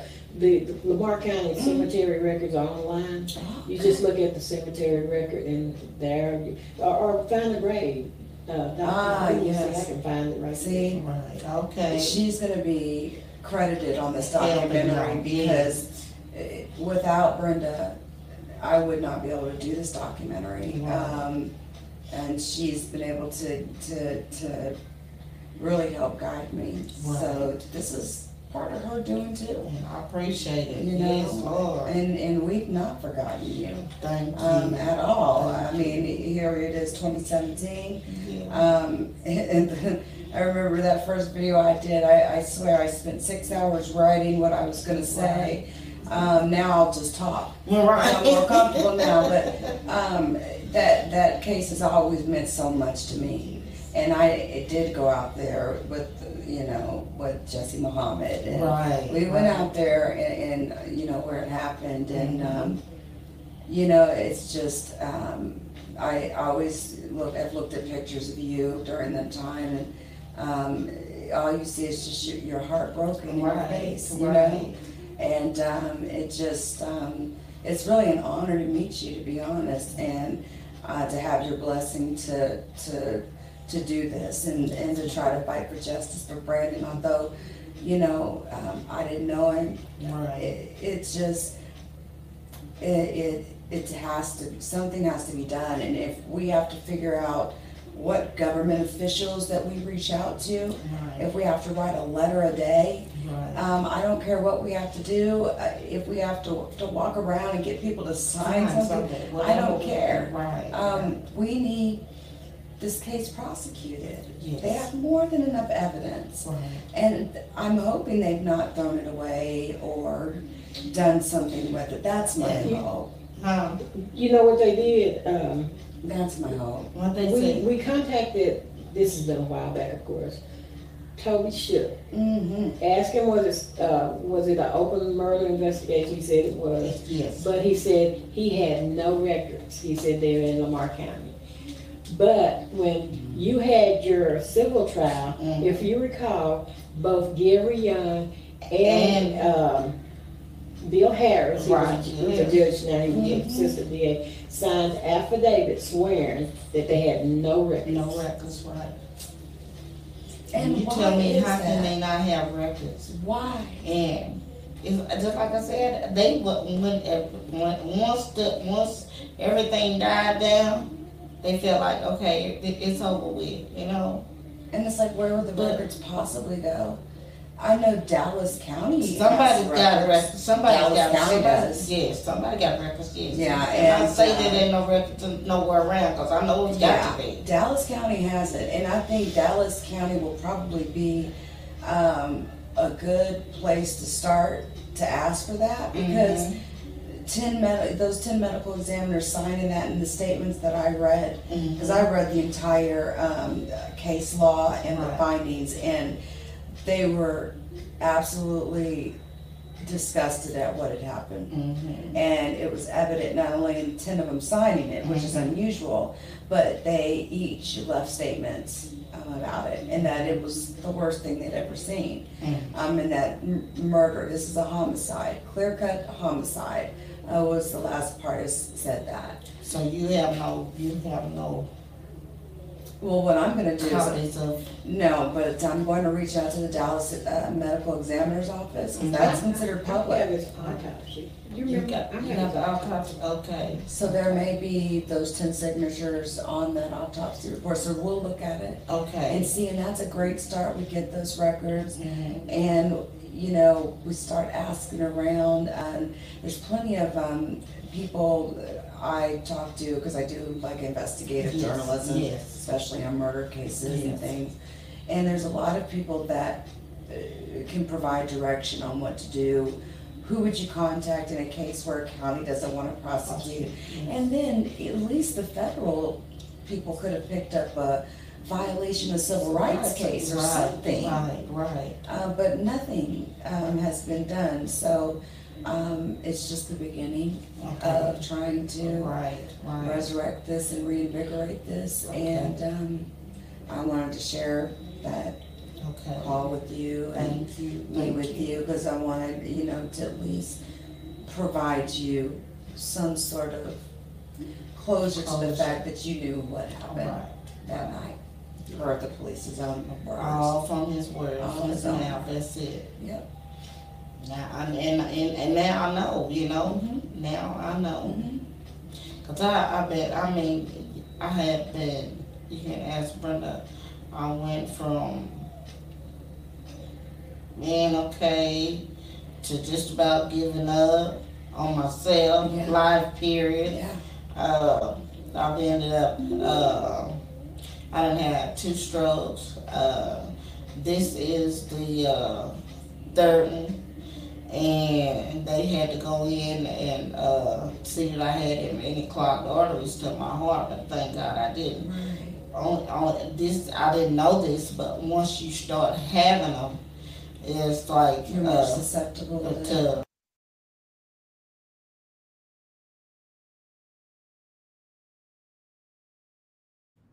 All right, everyone. So, listen, I know that is a pretty long clip. I fully understand that. But the gems, okay, that were being dropped within that clip, and it's amazing. And listen, I really I want to get to what happened. And we know what happened, but what I mean by that is to the friends of Shannon Finley, to the friends of Charles Crossley, even to those that knew Brandon and knew their relationship between Shannon and Brandon. Because remember, Brandon and Shannon, okay, both went to prison, right? Brandon lied for Shannon and caught a perjury charge and went to prison. Okay, now, if you pay close attention to what Officer Springer said, okay, and I know it was off the record, okay, but here's the deal. This woman was lying on her deathbed, and she deserved to know what happened to her son. And the police believe, just like he killed Matt Sneed or Mark Sneed 4 years prior, shot him in the head 3 times inside of a truck after they had been out partying and drinking all night, okay? And then 4 years later, I mean, all of a sudden he's out of jail. And then Brandon McClelland, they're out drinking late at night, going to Hugo, get some beer, coming in, back into Texas. And Brandon McClelland ends up getting ran over, dragged. There was no brain material left inside of his skull. In my opinion, and this is all alleged, of course, because right now Shannon Finley is doing a 17-year prison sentence on a DWI. But I'm telling you, my opinion is that Shannon Finley is a serial killer, what I would consider a spree serial killer. And there is a difference. Okay. Now, when all of this happened, okay, there was, let me do a search real quick. Hold on.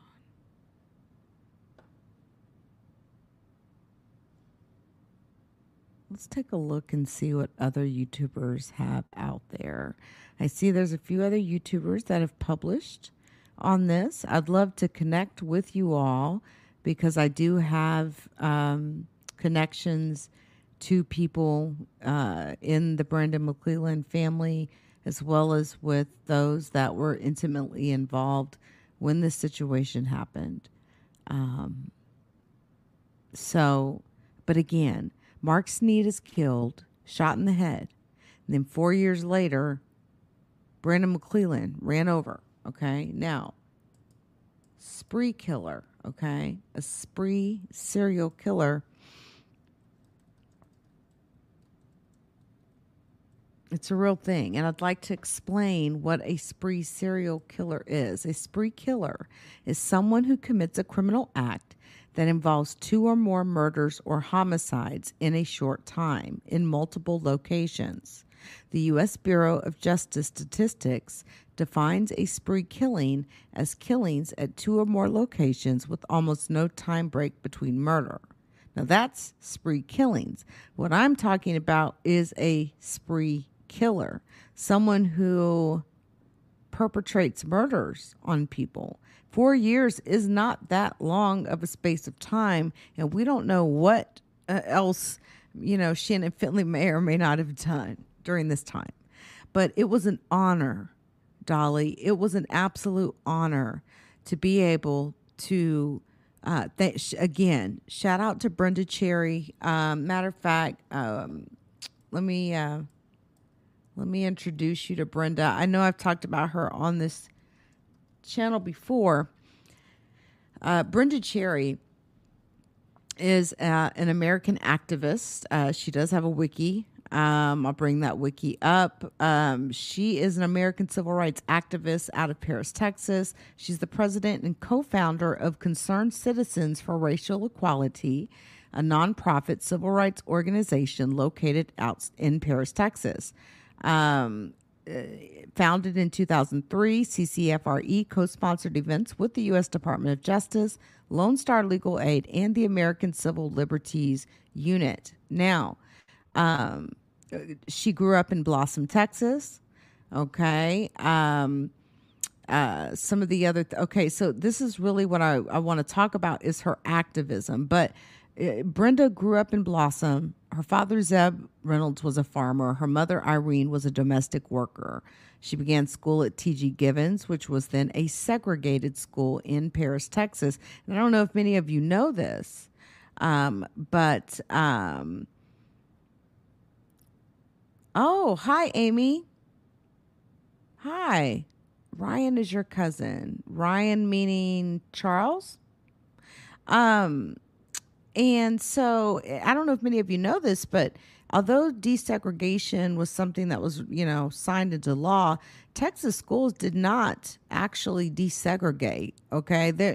There were still, my ex-husband, still was in segregated school in his early years, I believe, elementary, basically, but there's people just a generation or two above me that blacks went to one school, whites went to the other, right?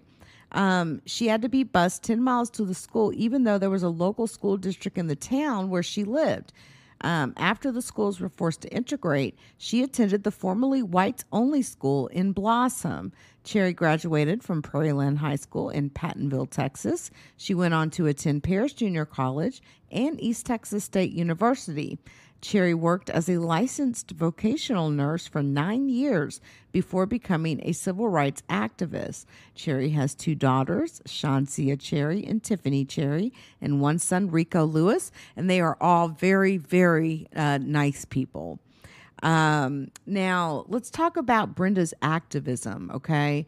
Okay, so back, let's talk about the schoolyard assault, okay? On October 23rd, 2003, 11-year-old black student was reportedly attacked by a principal at Crockett Middle School in Paris, Texas. The child was removed from the school, sent to a detention center.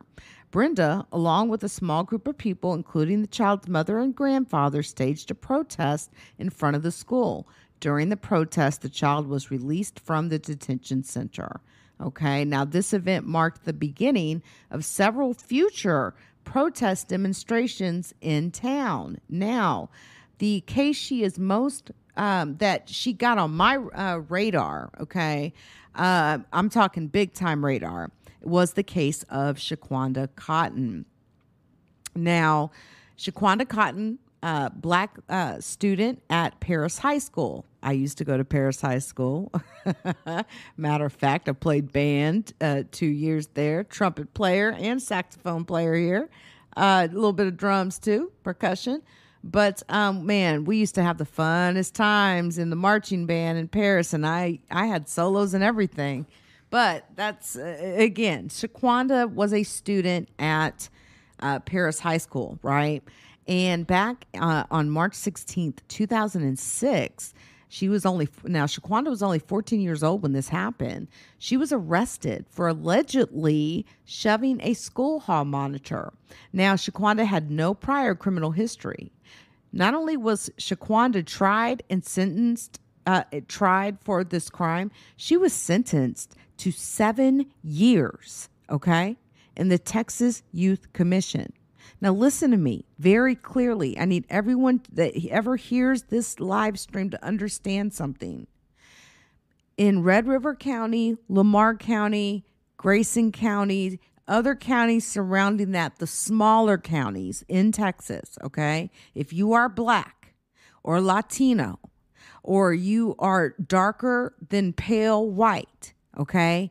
I have seen so many people be literally thrown into the system and literally thrown away and like locked up, and the key literally is thrown away. Again, I have a classmate doing 99 years in prison right now for hitting a man with a vacuum cleaner. Okay. And I have seen these judges in these small counties give out 50, 60, 70, 80 years like they're giving out you know what I'm saying, Snicker bars or some shit, okay? Shaquanda got 7 years in this Texas Youth Commission, okay? Now, but here's the thing. During this same exact time, this same judge in this case, Chuck Superville, sentenced a white 14-year-old girl who had a prior criminal history. Okay, so Shaquanda didn't even have a prior criminal history. This 14-year-old, same age, white girl had a prior criminal history to probation after committing the confirmed crime of arson. Okay, now writer Darwin Campbell with African American News and Issues broke the story, which garnered attention to Cotton's sentencing. After serving a year and 1 month in prison, the Chicago Tribune story written by Howard Witt, again, shout out to Howard Witt. Howard Witt has kept special attention on Paris, Texas, and we really do appreciate that, okay? And again, he writes for the Chicago Tribune, but his article led to the case getting national exposure. A large protest, then led by comedian Ricky Smiley, was held at the Lamar County Courthouse in Paris, Texas. Approximately 2 weeks after the Tribune article and protest, Shaquanda was released. Okay? Now, Brenda Cherry was then interviewed by the BBC regarding Shaquanda Cotton, and the case was included in a BBC documentary by United Kingdom reporter Julian O'Halloran. Now, this, okay, there's Brenda, okay?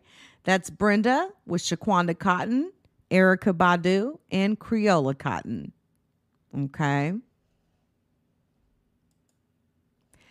Now, you see the case here of Brandon McClelland, okay? We've been talking about that case for the last 2 hours. Obviously, she has been instrumental in this case, okay? Now, again, his body was found partially dismembered and mutilated approximately 17 miles from his home.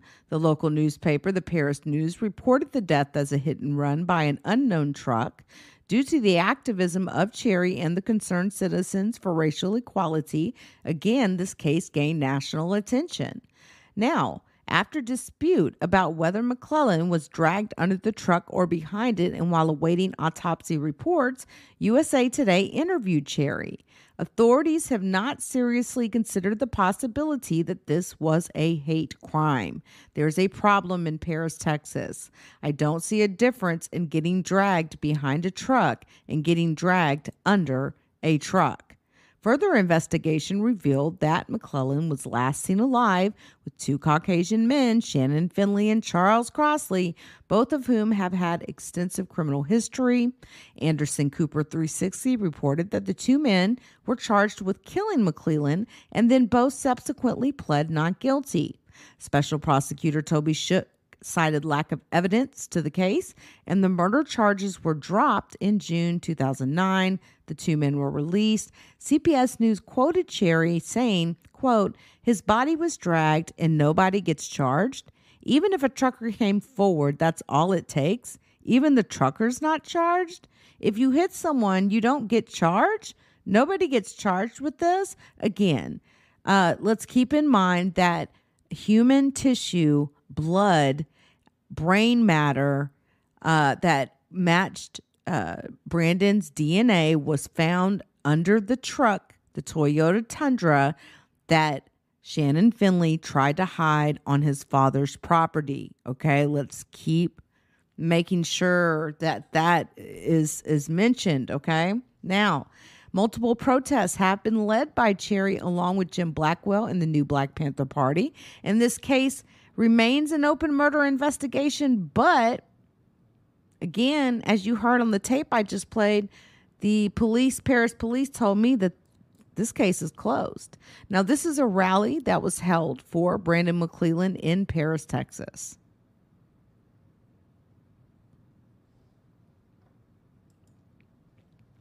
Then we've got Brandarian Thomas, a 14-year-old black student at Travis Junior High School in Paris. In June 2008, police handcuffed and arrested Thomas at his home for allegedly touching a female student's butt and crotch in class. He denied the accusations. Thomas's mother contacted Cherry, who convinced her to take the case to trial rather than to accept a plea deal. Okay. So, I mean, again, it looks like he was 14. You're going to ruin his life because you can't make him plead guilty. So again, look at this. I mean, the list goes on and on. Okay. Now here's another case that I've actually worked with Brenda on. This one here, with Turner Industry, but not the one in Louisiana, the one in Texas. We're talking about nooses being found in bathrooms. Okay. We're talking about a lot of racist type stuff being found. And it's not even just Turner, Campbell Soup and some of the other big, larger factories down there in Paris, which is really the heart of the economy there. Okay. Now, I want to tell you at least about this. Aaron Hart was 18 years old when he was arrested and charged with sexual assault. Hart has an intellectual disability and an IQ of 47.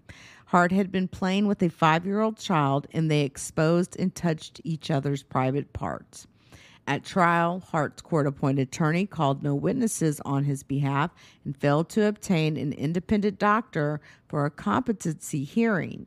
Judge Eric Clifford sentenced Hart to 100 years in prison on June the 10th of 2009, claiming that he had no other choice.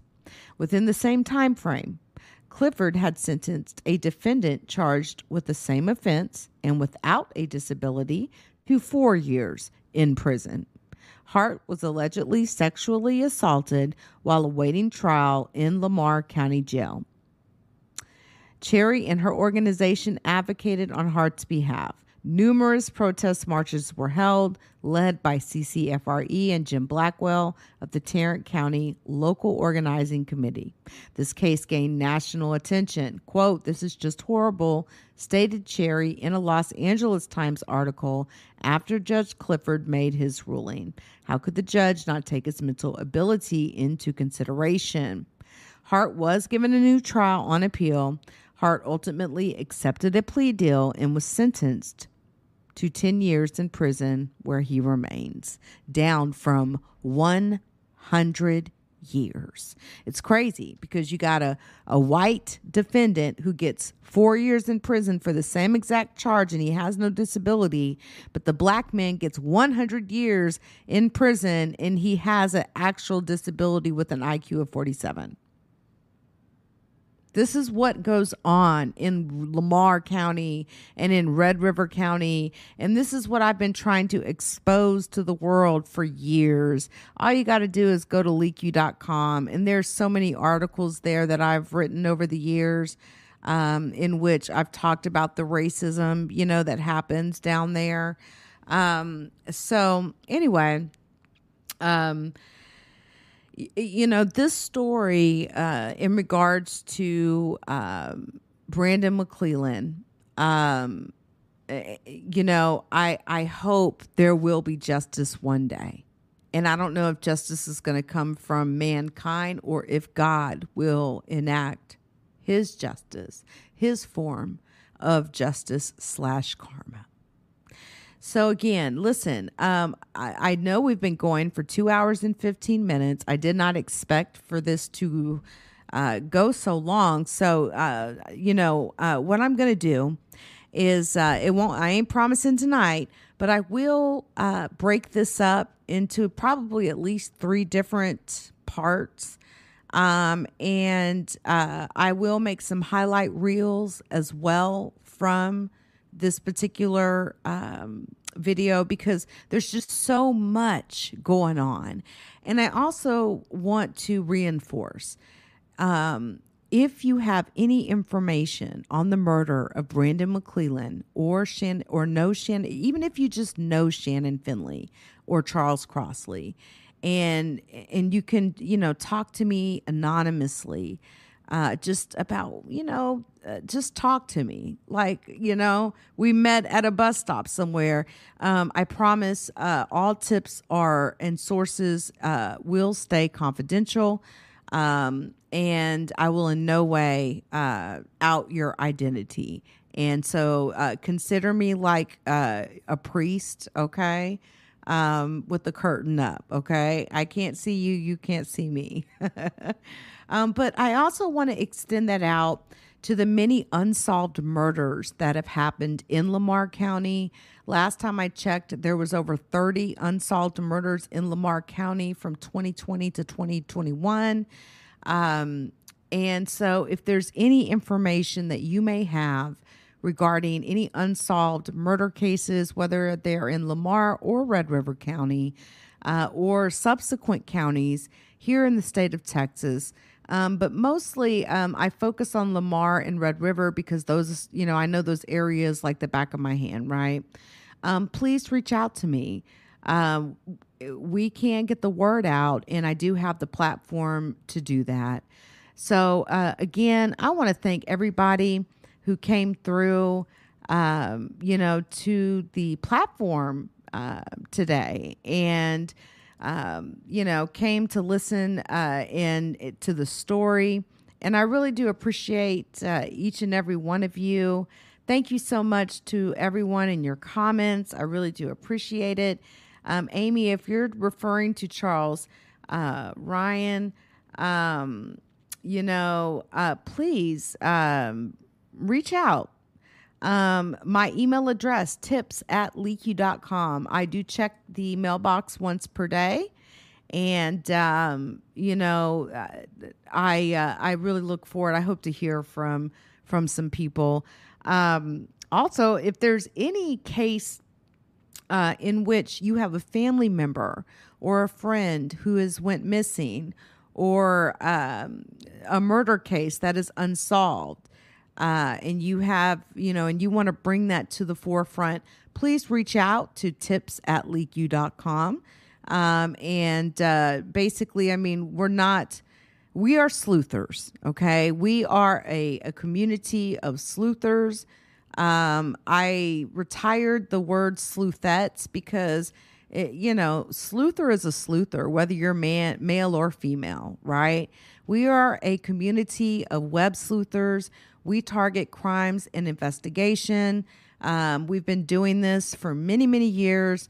My first Crimes and Justice blog was over 15 years ago, when it used to be just written form. And now I do all of my vlogging on video form.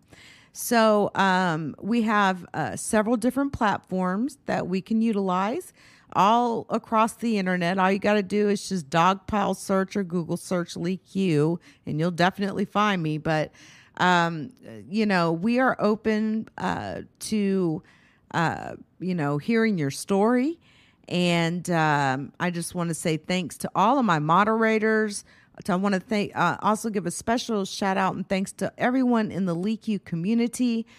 There's a lot of you that come through, check regularly, hang out with me. I just want to say thank you guys. I appreciate you. You are the type of supporters that I enjoy, more so than the messiness, right? That comes with this thing called the internet. So anyway, again, thanks to everybody who came through. And again, when you get a chance, actually hold that thought for just 1 second. Let me check one thing really quick. Just want to check one thing really quick before Brandon we get Big Boy McClelland, CA, 1984-1985, September. All right, never mind. That was something else. Forgive me. All right, guys. Much love, everybody. I appreciate all of you, and y'all have a good day. Again, the tips at leakyou.com if you got any info that you want to send my way. Until next time.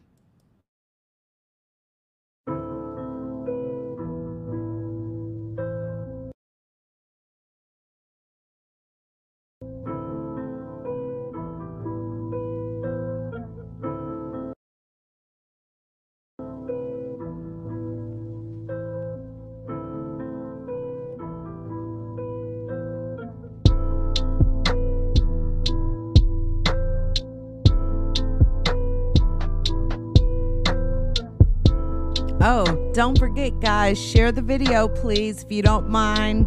Tell somebody about the video, share the video, and there will be a new video coming up soon regarding our merch that we are producing at the moment. So share the video. Thanks, guys.